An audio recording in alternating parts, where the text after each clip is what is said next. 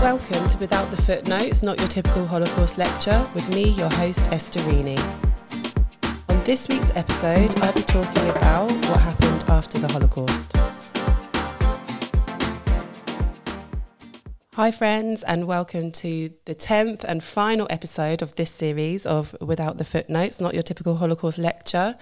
This week I have a guest on again. It's Lindsay, who was on a previous episode, and we are going to be talking about what happened post-Holocaust. So I'm just going to keep the intro short and sweet because we actually talk for about half an hour. So it's that weird week between Christmas and New Year. I hope everybody had a great Christmas or holidays, whatever you celebrated. And hope everybody's recovering and resting nicely on the lead up to New Year's Eve. But yeah, I won't, as I said, I won't keep talking. We'll just jump straight into the episode. So let's crack on.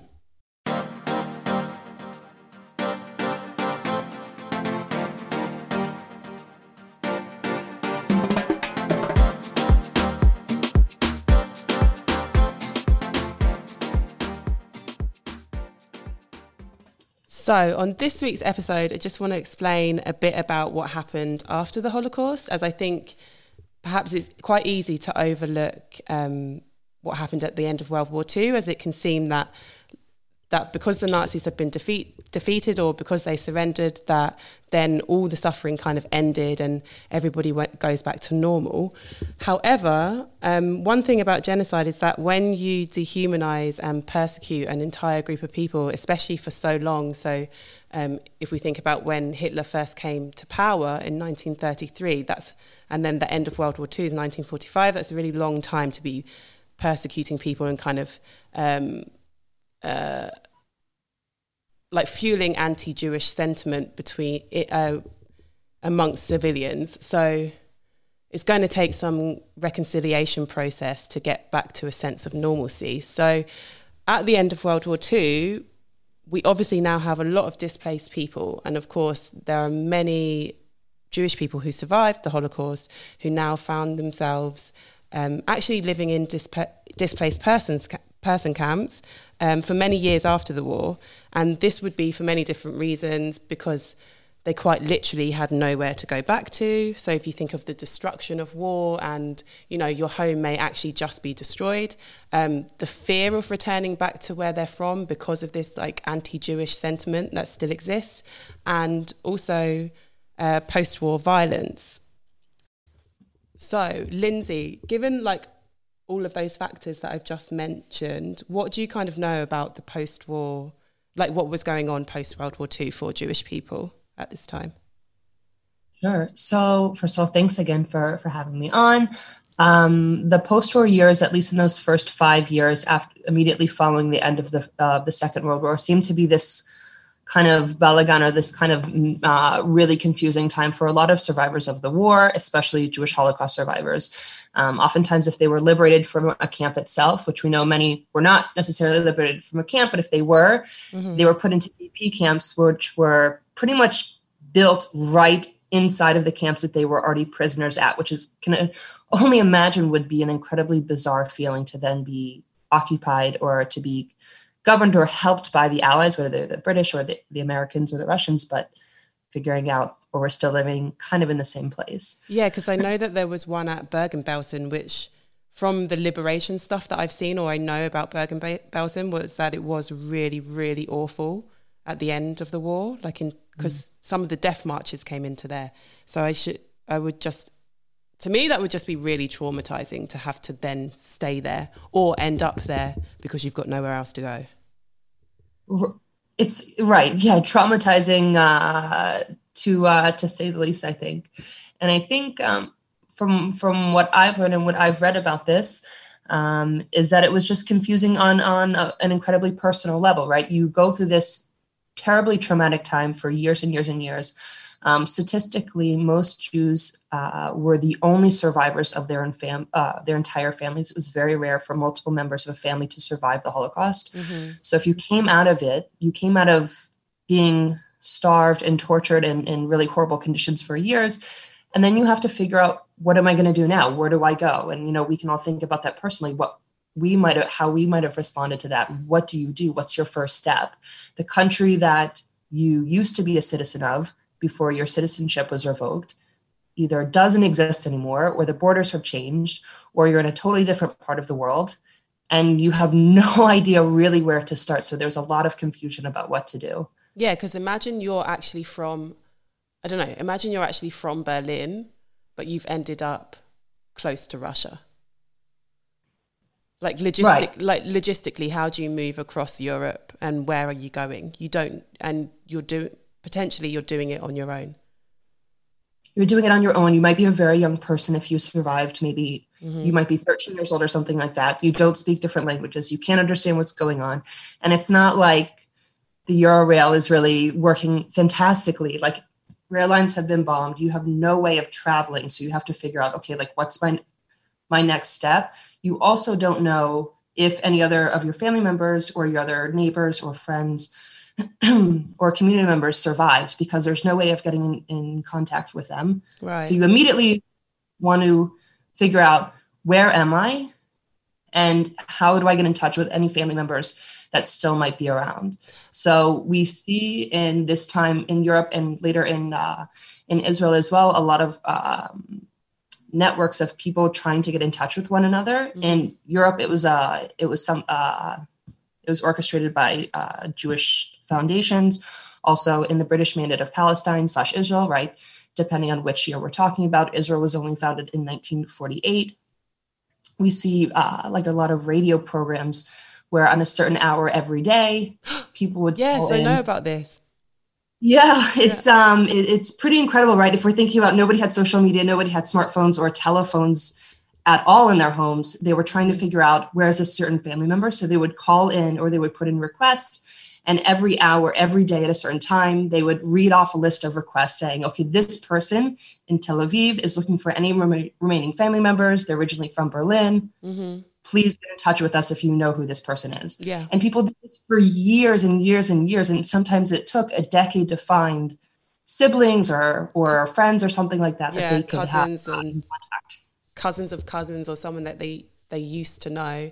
And I also know that the Red Cross as well, they had a whole network. I think they just basically used to put lists of names up in these camps, and just to see if anybody knew anybody and could get, especially like for children who had been hidden.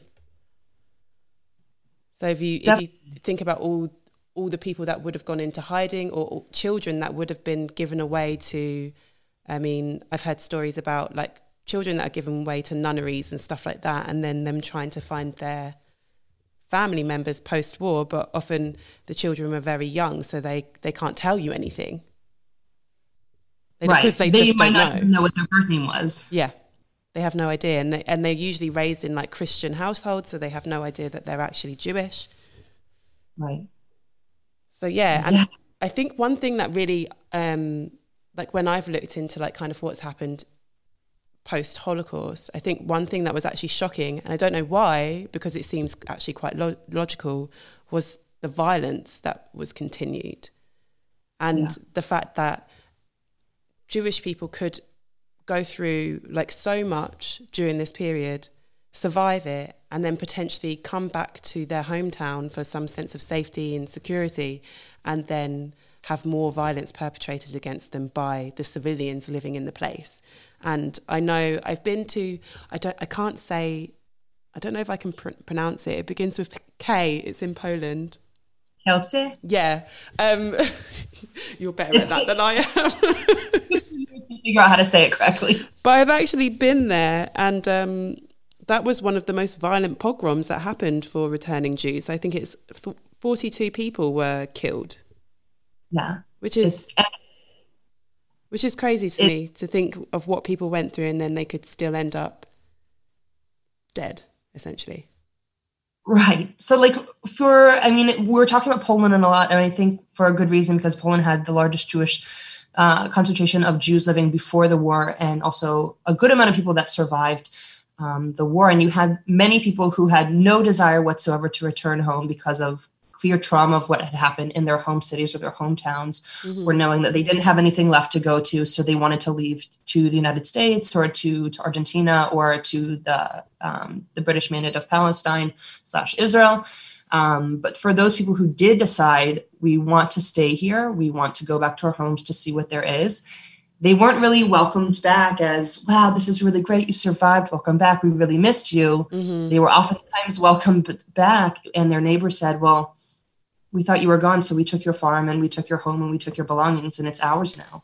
Yeah. And there was no kind of legal body, right? The governments had all basically collapsed. There was nothing giving them any rights back to this property that they might not get back for decades later or after that generation had passed away and their children tried to reclaim some of the property. Yeah. What you're talking about is really the most terrifying and one of the most well-known pogroms that happened after the war. I think July 4th, 1946. So a year after the war ends, there's a story, there's a rumor of blood libel. There's a rumor that a Polish non-Jewish boy had been kidnapped by the Jews living in the town of Kielce, which had a pretty significant Jewish population before the war. Survivors had returned. Many of the survivors were survivors of Auschwitz. They returned. They started living their lives again. And the rumor is that the boy was kidnapped. But he was just hiding, wasn't he, or something? He was hiding in someone's basement or something. Exactly. He was hiding in a basement. He was not kidnapped. He was not harmed whatsoever. But it wasn't by the fault of the Jewish community, definitely not. And over the course of a couple of days, the Polish police and just residents of the town or family members of the boy murdered, right, like you're saying, 40 people, murdered them. And this is really murdering people that they knew. It wasn't shooting them from really far away. It was pretty violent. Intimate, violent killing within your community.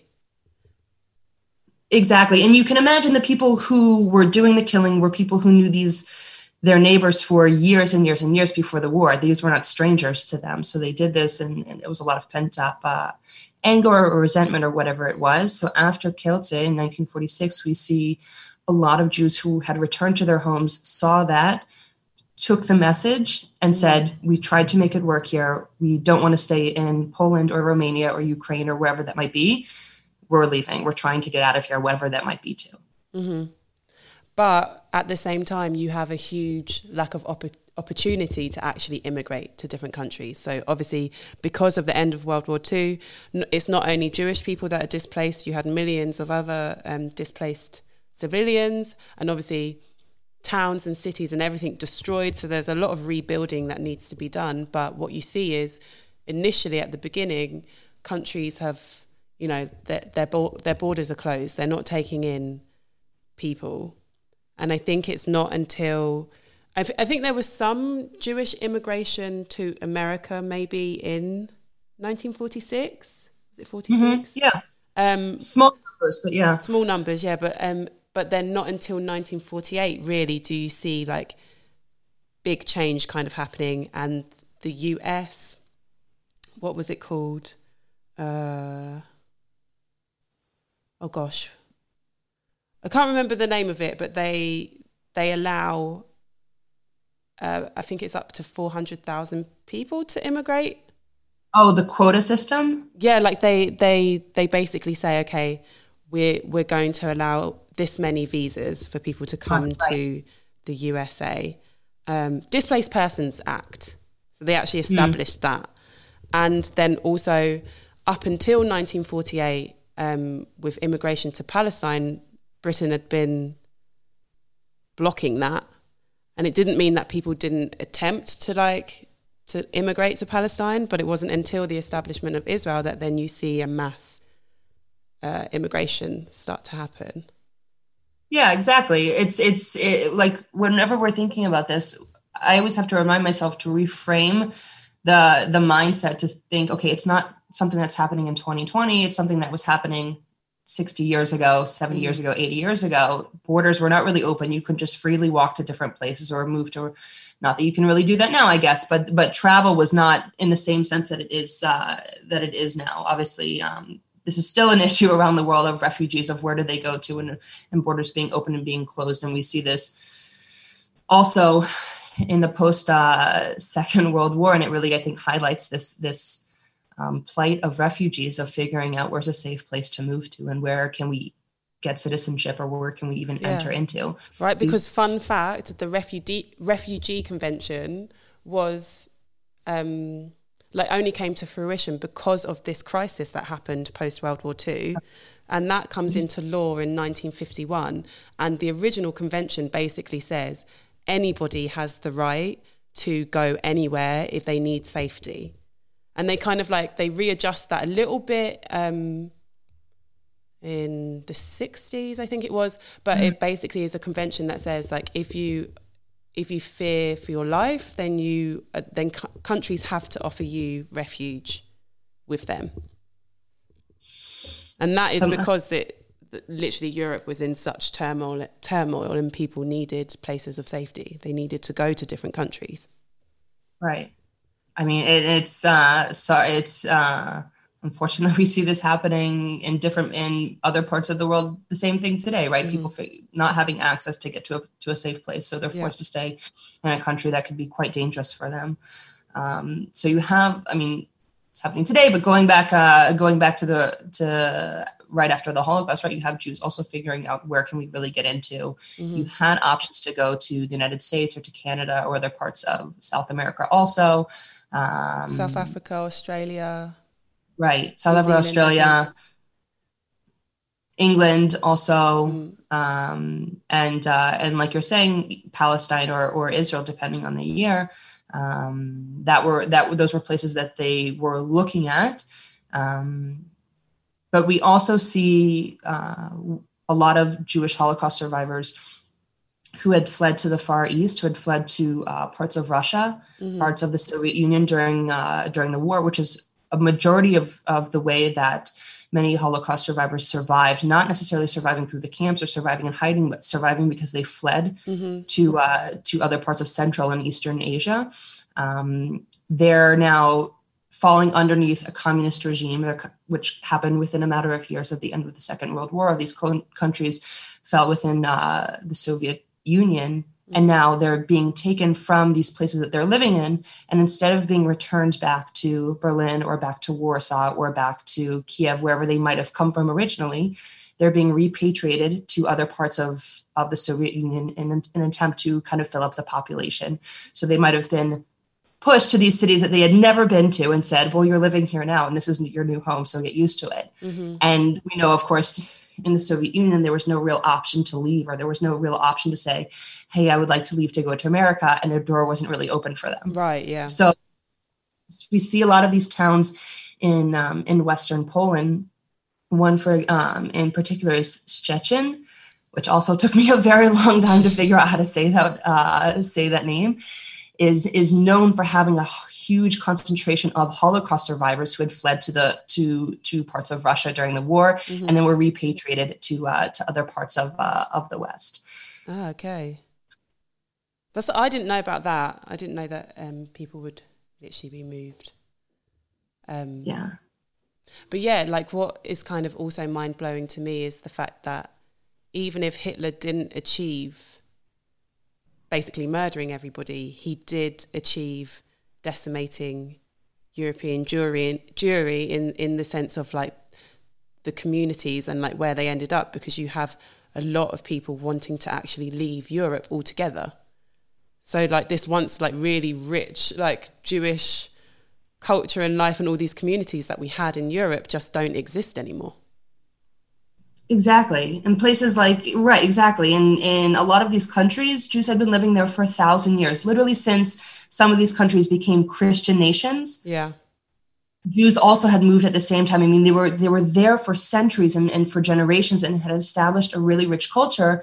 And I cannot imagine how that must have felt to be returning back to your hometown, to see the synagogue that you would go to pray at with your family members, or to see these other landmarks that have been there for hundreds of years and see them completely destroyed, and know that this is really the end of the culture that you grew up in, and so did your grandparents and great-grandparents and stuff like that, Yeah. I can't even imagine what that must feel like. There's a picture in a museum in Warsaw that I always was really gravitated towards, and it's all about the post-war years, and it's always this really, really haunting photograph. And it's of a young boy standing in front of a cart, like this kind of horse-drawn cart that has a lot of rubble and garbage and stuff. But on top are tourist scrolls that have been, like the parchment has been really crumbled up. It looks like something that you would just throw away. And the look on the face of this boy is really haunting. And you can only imagine what they're thinking. They're thinking, this is it. Yeah. It's over. Right? Because if you think about, like, this is not me making a comparison, but like, think about culturally the devastation when Notre Dame set on fire. And everyone was like, we have to pump all this money into it. We have to restore it. We have to get it back, you know? And then you have that basically thousands of years of history of a people that's just destroyed and gone. And then, you know, you're from Poland, but you've ended up living in South Africa. Yeah. And you figure out, all right, well, guess we just have to keep on going. Yeah, guess I'm South African now. Like, do you know what I mean? It's like if someone said to me, like, as coming from the UK, I don't know, some huge event happens and then I just suddenly end up living in Argentina, and then that's just it. That's now where my children will be born and their children, and then that, like, now it just completely changing like your legacy, like through you didn't actually like want to. I hope for us and for most of the people listening, I hope this is something that we never have to experience, but it sounds horrible. And one thing also when we're thinking about this like post-war years is not what happens physically. Of course, what happens physically, right? Okay, we're free of diseases. We're regaining the weight that you know, we lost when we were starved for years in the camps or in the ghettos or in hiding and things like this. Okay, like physically returning to somewhat a sense of normal health, even though the health problems continued for decades after survivors were liberated. Mm-hmm. But also the mental health and the mental status of people like this. I mean, I think a lot of research and studies have been done recently, let's say in the last 10 or 15 years, but immediately afterwards, it wasn't really anything that people talked about. Yeah, no. So interestingly, if we talk about Israel and survivors immigrating to Israel and how there was a lot of shame around surviving the Holocaust, which sounds like a really strange concept, but people kind of being accusatory and being like, how could you let this happen to you? Yeah, right. And then the years of silence up until the Eichmann trial, when it all kind of comes to light about what these people had actually experienced. And then you see this huge shift in attitude towards survivors. And now, even to this day, they're kind of like revered in Israel as, I don't know, how would you describe it? It's, you have Israel, which for anybody who's maybe not as familiar with kind of this like Israeli history or a history of Jews in Palestine, also in the years leading up to 1948 when the state was declared, is this like really strong mentality, this mentality that we are strong, we fight back, we are really, we're self-sufficient, we work outside in the land, we're not somebody that gets taken advantage of. And so you have afterwards these like waves of Holocaust survivors coming to Israel, many of whom went on to go fight in the War of Independence here. But also they came with these stories, these really horrific stories and these tattoos on their arms. And nobody here really understood what they had gone through. I mean, nobody can really understand that. And once they started to say something about it, they were immediately shushed and said, shh, the war is over. We're here now. We have to focus on the future. Keep on going. You let this happen to you. Either you let this happen to you, or you must have done something really terrible in the camp. You must have stolen food from somebody or something like that in order to survive. Mm-hmm. We don't want to hear about it. Yeah. And they said, okay. I mean, I think about my own grandparents. My grandparents were not Holocaust survivors or anything like that. But that generation of holding things in or kind of being tough. Mm-hmm. I think all of us, regardless of our background, know that generation from 60 or 70 years ago of being, very stiff upper lip. Exactly. That's what it is in England anyway. Just kind of carry on. Exactly. And so they have the same mentality. Okay, we're going on, and yeah, we have to keep going. That doesn't mean that they weren't traumatized or had night terrors or had really severe psychological issues after that. But they just kept it in until the Eichmann trials in 1960, 1961, when Adolf Eichmann was captured by the Mossad in Argentina, secretly brought to Israel and put on trial. And it was a really extensive trial where hundreds of Holocaust survivors shared their stories. And it's really kind of this like landmark event where it's like the first time that people really spoke openly about it and shared these stories. And you can watch some of those testimonies on YouTube, I think, and they're really quite powerful. I mean, some people are they're talking, and one of these guys, he calls himself Kadzetnik. That's his, like, because he wrote some books. He actually faints, I think, when he's giving his testimony.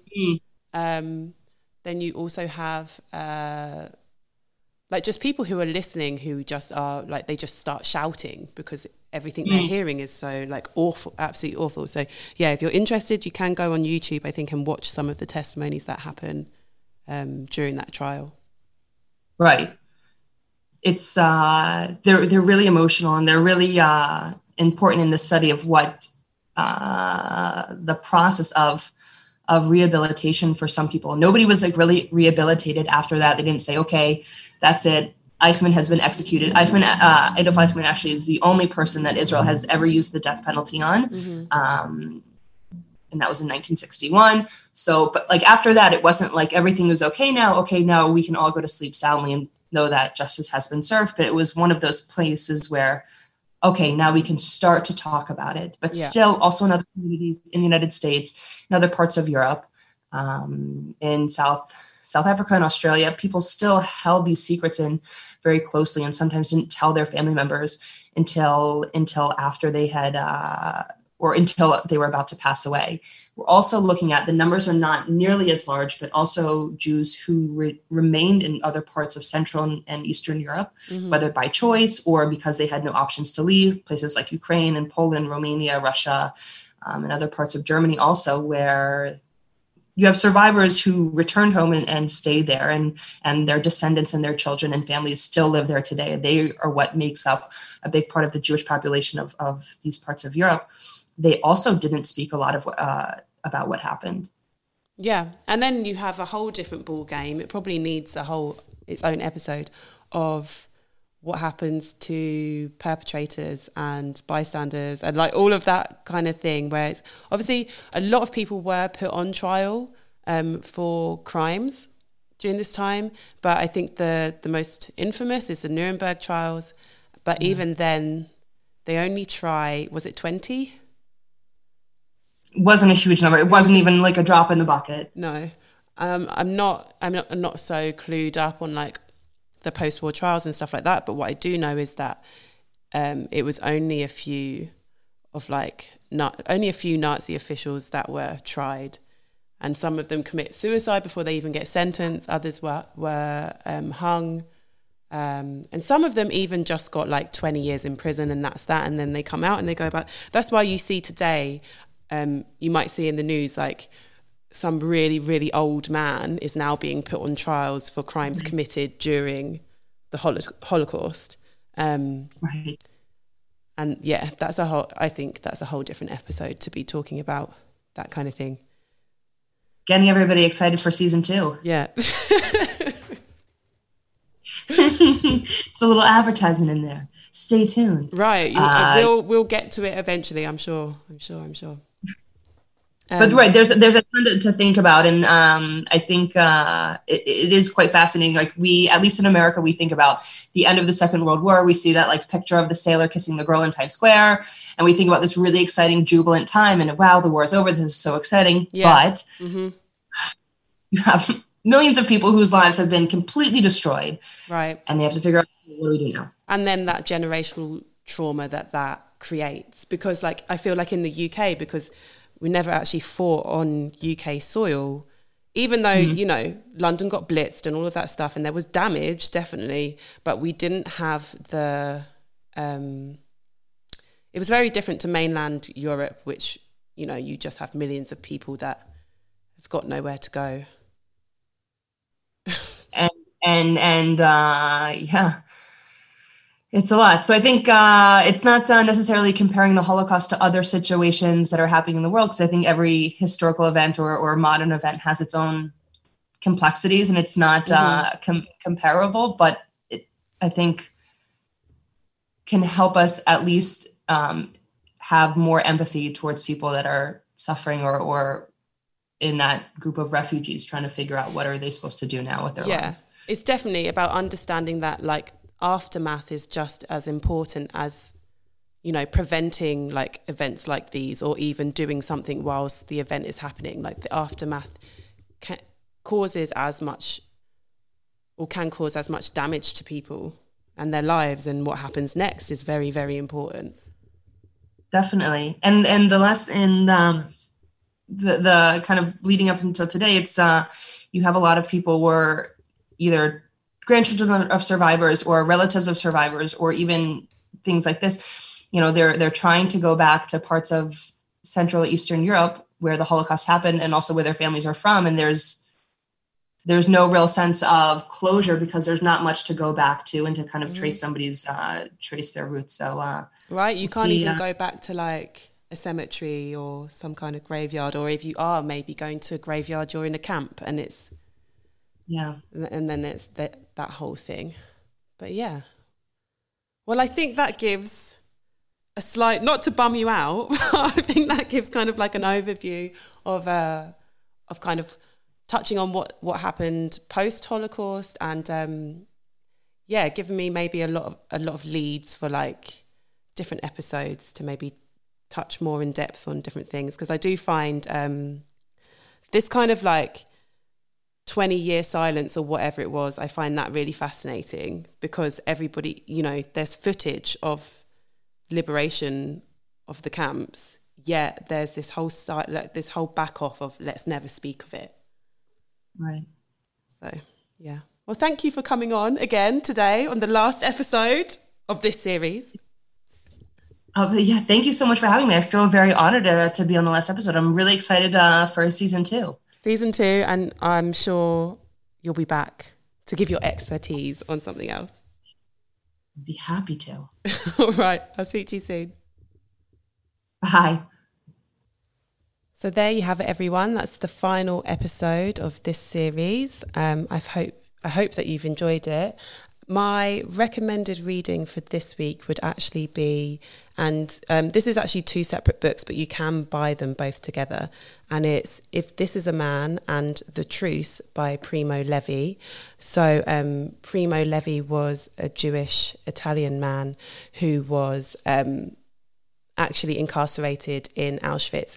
And If This Is a Man actually describes his experiences of the liberation and kind of documenting like his experiences at Auschwitz and the liberation.